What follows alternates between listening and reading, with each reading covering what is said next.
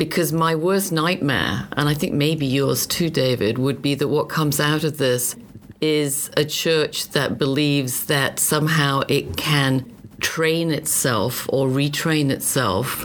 And this is, of course, a group of mostly men, mostly elderly men, and mostly white elderly men, to somehow be the protectors of boys and girls, men and women who are experiencing sexual abuse. And that is such a completely far-fetched notion to me that I think if that were the outcome of this, I would feel a certain amount of despair.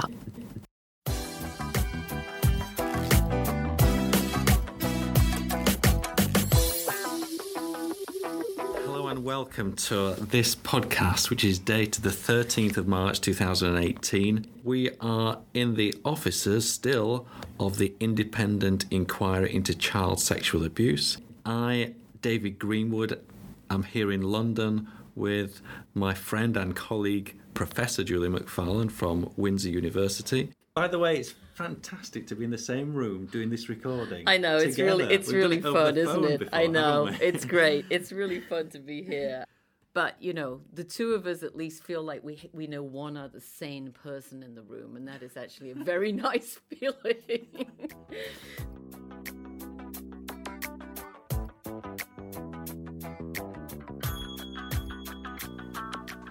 Hello and welcome once again to Jumping Off the Ivory Tower with Prof. Julie Mack. My name is Dana Cornwall and I'm the project coordinator at the National Self-Represented Litigants Project at the University of Windsor Law School. And I'm Julie McFarlane with the National Self-Represented Litigants Project. And right off the top, we just want to give a little bit of a content advisory for this episode because it will contain some graphic descriptions and conversation about sexual abuse and sexual assault. So just be aware, and if that is a trigger for any of our listeners, please keep that in mind and feel free to skip this episode. But we think it's a great episode. We do think it's a great episode. And it actually, our timing is rather impeccable. It certainly is. Because as of the date of this recording, and this episode will be out in just a few days, but just yesterday, Bill Cosby was convicted of sexual assault, which is a pretty big thing for the Me Too movement and for victims around the world of sexual abuse.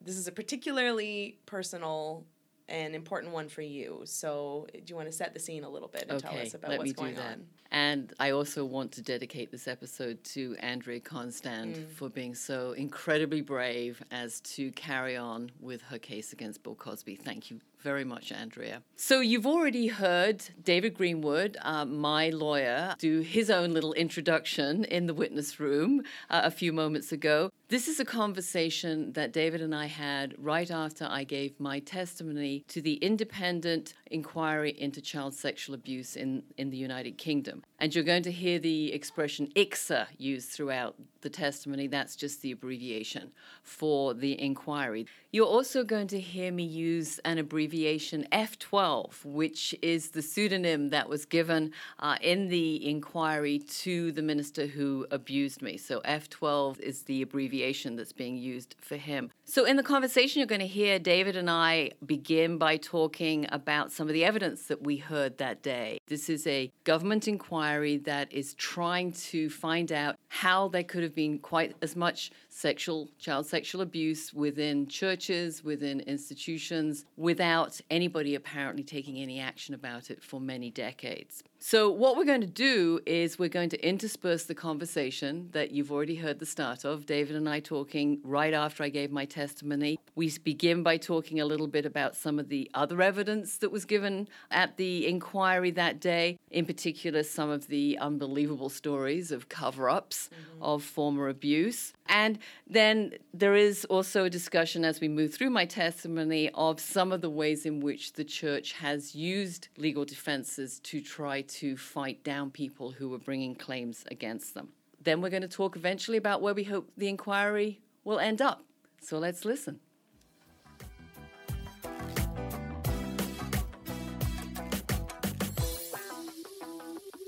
It seems that what's happened here is that there's been a blurring of responsibilities, so no one's accepting responsibility.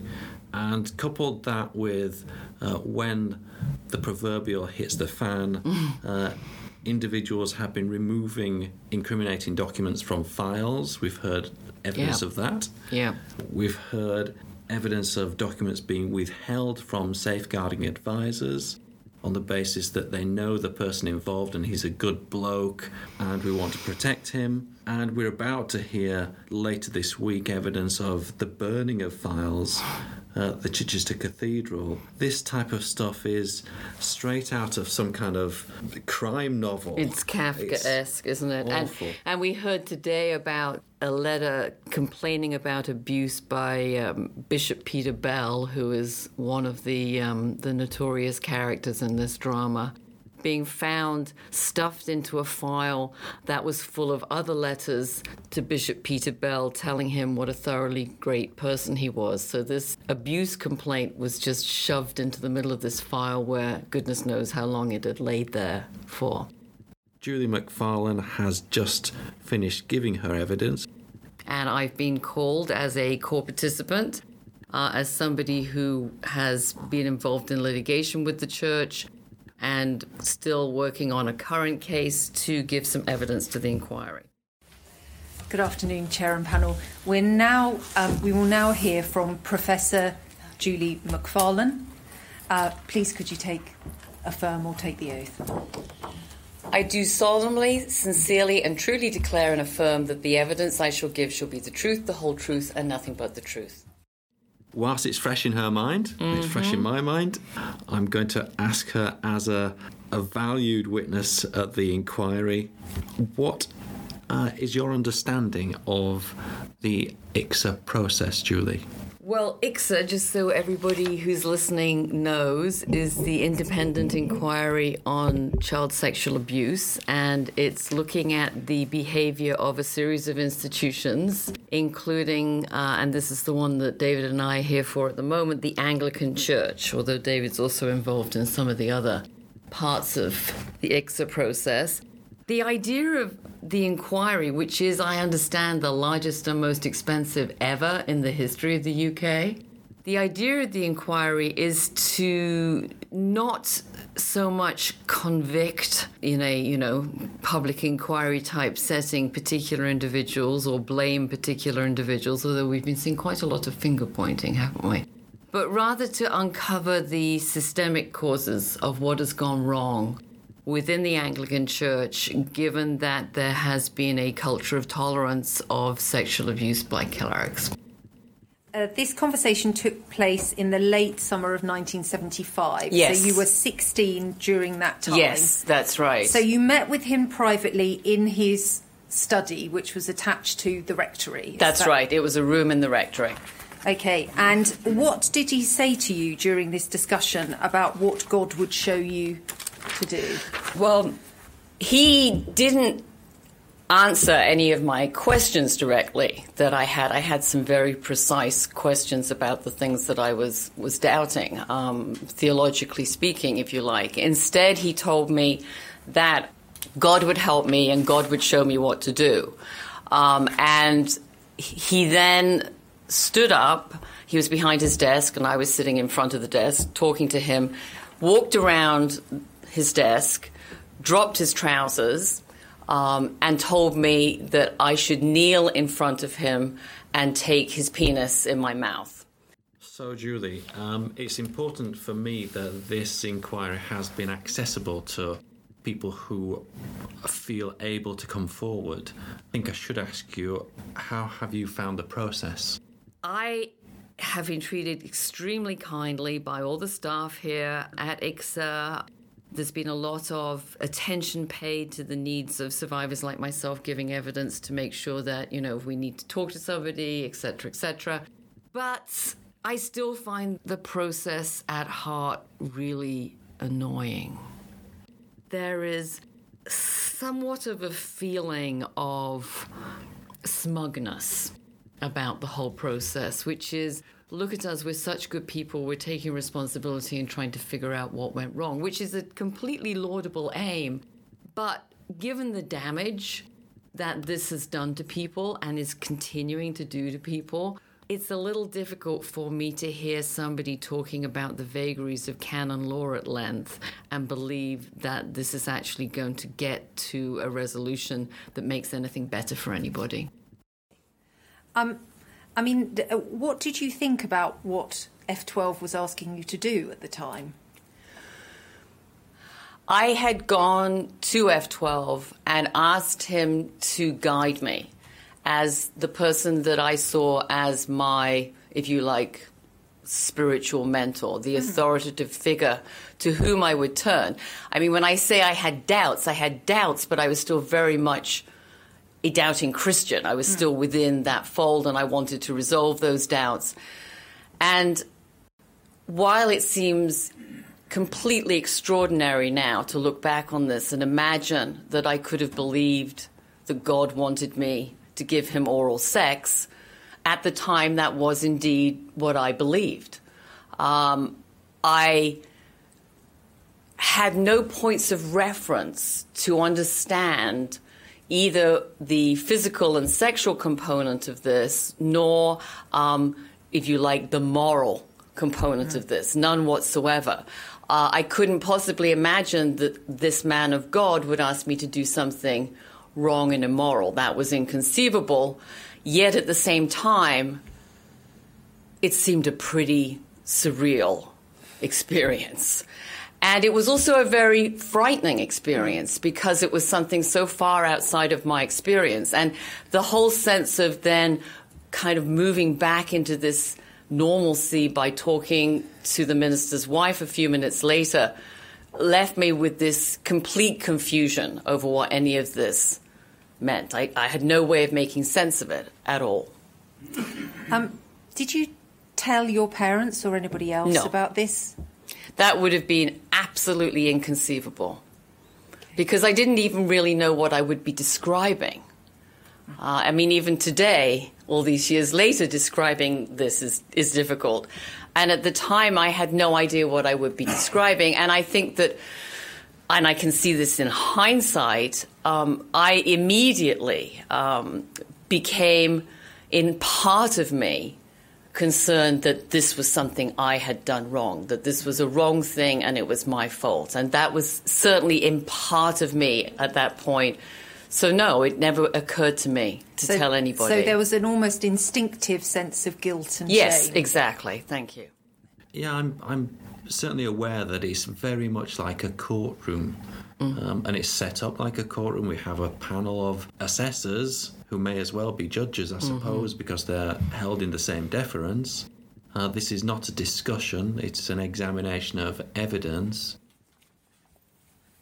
At the bottom of the page, the church and its insurers' representatives perpetuate discredited and offensive myths about sexual assault. Right. And in this, you identify details about what was set out in the defence, and in particular, the fact that it is alleged that there may have been inappropriate, and this is at the bottom of the page, but not unwelcome touching on occasions. What was your reaction to that? Well, I think I wrote, there is not a shred of evidence for this disgusting assertion. You know, I think that it is common knowledge that a strategy for defending sexual assault and rape is to allege that the victim invited or enjoyed or welcomed in some way the assault. And that is a very common, what I would call, rape myth. I probably shouldn't have been surprised to see it being argued in this case, that this was a not unwelcome. But this just reinforces a stereotype that somehow someone, and in this situation, as I have already explained to you, someone who had no sexual experience whatsoever, had absolutely nobody to be able to talk to about what was happening to me, and found it a terrifying and disgusting experience that I was still being told was what God wanted me to do, to suggest that somehow I was welcoming what was being forced upon me, felt re-traumatizing, to be perfectly honest. It's still an incredibly formal process. You and I, David, had some questions that we wanted to ask this afternoon of somebody else, a bishop who was giving evidence. And although it has been set up ostensibly to enable people like me, court participants, to ask questions, the rigmarole that you have to go through to do that would deter most people from bothering, although you and I are not deterrable in this respect. As I understand it as well, you had a sort of part-time job washing up in a local restaurant, and you were sort of just about to finish, I suspect, your A-levels and go off to university. Right. What did F12 do whilst you were washing up? Well, I would have a couple of shifts a week usually in this restaurant, washing up. To begin with, what would happen is he would appear at the window that I faced outwards on while I was doing the dishes and start to wave and so forth, and I tried to ignore him. And then he started to wait for me at the end of an alleyway that actually joined where this restaurant was to the street of the rectory. And it was a shortcut for me to take that alleyway to go home. Otherwise, I had to do a very long circuit. These were the days, of course, when nobody thought anything of a 17 or 16-year-old woman walking around at night, apparently safe. And he would be at the end of the alleyway. And so when I reached the end of the alleyway, he would grab me and rub himself against me, and all of that would happen again. So what are the solutions here? Because my worst nightmare, and I think maybe yours too, David, would be that what comes out of this is a church that believes that somehow it can train itself or retrain itself. And this is, of course, a group of mostly men, mostly elderly men, and mostly white elderly men, to somehow be the protectors of boys and girls, men and women who are experiencing sexual abuse. And that is such a completely far-fetched notion to me that I think if that were the outcome of this, I would feel a certain amount of despair. The third concern you had in your Church Times article is that the Church claims it cannot control how legal claims brought against it are handled. Yes. You don't think that that's the case, do you? Perhaps you'd like to tell us why. Right. So the implication of this is we just can't do anything. We're just in the hands of the lawyers, and they're going to give us their advice, and we can't do or say anything because we have an insurance policy, and pleading this passivity, while on the other hand making public statements of repentance and remorse about what had happened to those who'd been abused by priests. I just found the hypocrisy absolutely infuriating. The whole thing is tightly controlled by lawyers, and I've had complaints from other survivors of abuse that it should be much more focused on survivors and the questions that they want to ask. I mean, it's not that I don't think that it isn't important, because I do, to grill, and I don't even mind a fairly inquisitorial style of grilling some of the clergies who've had responsibility during this period and have so clearly not lived up to that responsibility. But it's frustrating to see them then being able to kind of deflect attention onto, well, it wasn't really my fault, it was his fault, or, well, that wasn't my fault because somebody else lost all the files, or, oh, then the media picked it up and that was so hurtful to the victims. I mean, there's a lot of hypocrisy going on here because openness is not something that comes naturally to the Church of England. How has your experiences as a teenager impacted upon your life, emotionally or otherwise? Because at first blush, you're a very successful professional woman. You've had a very successful academic career. You've got children. Your life has been outwardly happy and fulfilled. How has abuse impacted you? Well, the first thing I would say is that, like so many other pieces of this very complex puzzle, we all hold a lot of stereotypes about the way people will be if they've been impacted by abuse. People are impacted in many, many, many different ways. We are all impacted, but we are impacted in different ways. I think that for me, the most important impact was that following that period of abuse, I then had 2 subsequent abusive relationships. One of them, a very severely physically and sexually abusive relationship that went on for a period of 18 months. And I think when I look back at all of this, that there was a way in which, and you will hear other survivors say this, that experience of abuse at the hands of the minister kind of set me up for these other relationships in which I had a similar sense of being in a surreal place that didn't fit with the rest of my identity, that didn't fit with the rest of my life, but nonetheless, I was trapped in. And I was trapped in a very real way.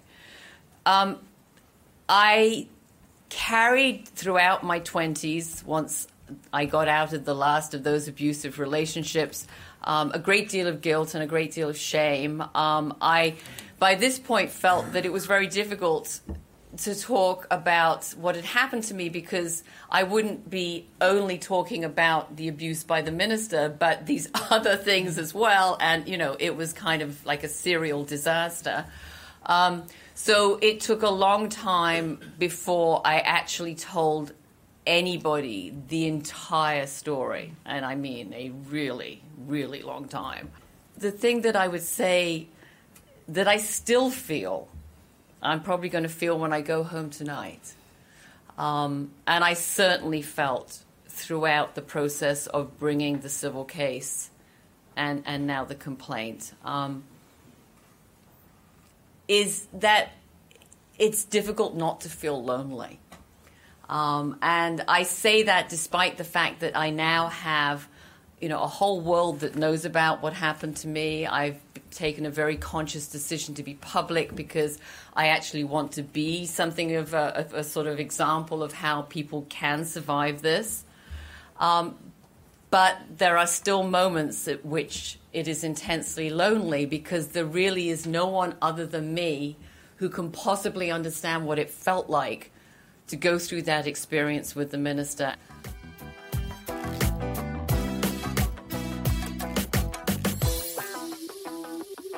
We're next going to hear from one of the leading figures in the survivors movement. He goes just by Gilo. And I called him right after the inquiry released its interim report to ask him how he felt about what those recommendations looked like.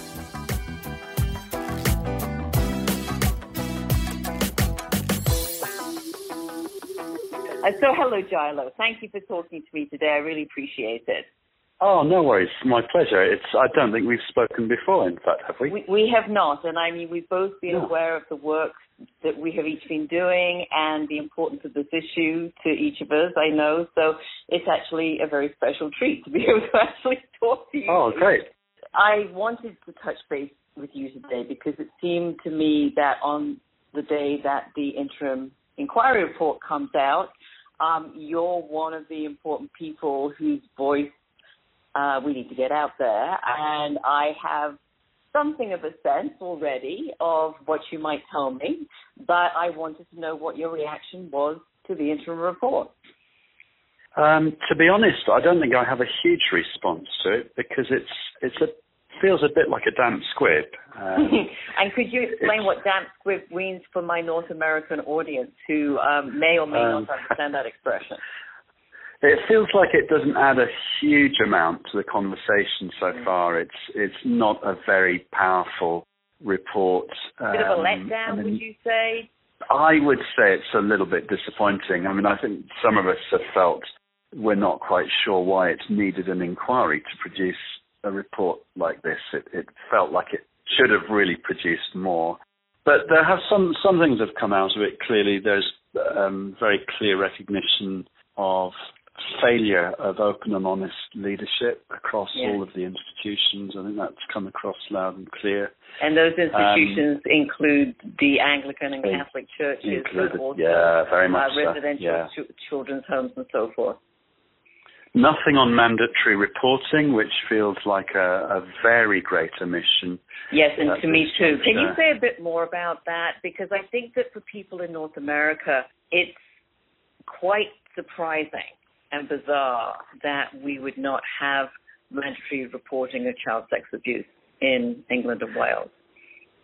It is bizarre, frankly, and there's a strong drive now amongst survivors to push for this. And Mandate Now, which is the campaigning group, has been absolutely superb in its campaign. We can't really understand why the Church of England in particular has kind of fudged on this. It promised to support this unequivocally, and then it sort of reneged on that. I'm not sure that I know why they are so hesitant to support it. I think it's partly a desire to control their own safeguarding all the time. I think that seems to be perhaps at the root of it. But anyway, the absence of mandatory reporting in the report does feel quite an oversight. Given that, yes, this does feel like a little bit of a letdown after 4 years, one of the ways you could understand what the inquiry is doing at this point is just testing out its wings, so to speak, that maybe there are going to be some more substantial, one would hope, recommendations down the road, including mandatory reporting, but also including the idea of some kind of independent redress body for child sexual abuse claims as in Australia. Well, I was going to say that that's been something else that people were maybe expecting to hear today, and there's no recommendation or mention, because both you and I know that the Church of England's model is just completely broken. I mean, it's a kind of corporate hand wash. Yeah. My sense of some of the Chichester hearings we were seeing almost a procession of emotional delinquents. I want to just ask you in closing, because you have been so incredibly persistent and committed and diligent and brave, from what's driving you? Because, I mean, whatever you might say, it's not a comfortable place to put yourself right out there as a very public survivor. I know this too. So what's motivating you? Linda Woodhead, who's a theologian and an academic. Yes, I know her well. Country. Yep. She highlighted, I think about a couple of months ago, that the experience that quite a few of us have had has sort of radicalized us and turned us into activists. You know, the way in which the church has treated so many of us across the board is one that does make you quite radical. It makes you radically quite angry and determined to shed daylight on their structure. And I didn't start out like that. I mean, in 2014, I thought that I was going to be treated fairly honestly and straightforwardly, and I realized that was anything but.